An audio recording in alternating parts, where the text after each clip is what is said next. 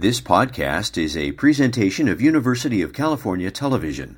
Like what you hear? Consider making a donation at uctv.tv/donate so we can continue to bring you more great programs.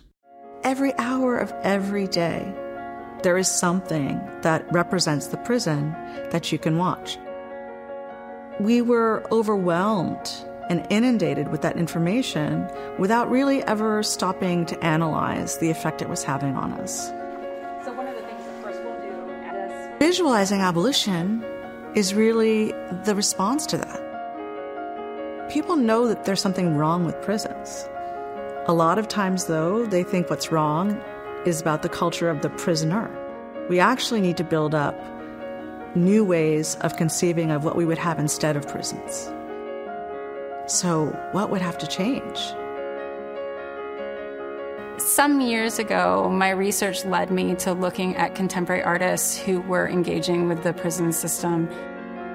At UC Santa Cruz, there's a long history of research and teaching and activism around prisons, the movement for abolition, around policing. We just had to find different ways to engage the public, engage students, to work with artists, to work with creatives. It was considered laughable that artists would have something to say about the prison system that would be more than what criminologists and sociologists and legal professionals would be able to say.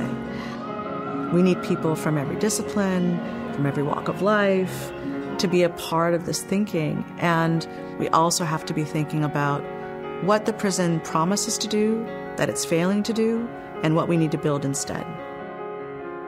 Visualizing Abolition is unlike any other thing that's come out of the abolition movement because of its concentration on art and visual culture.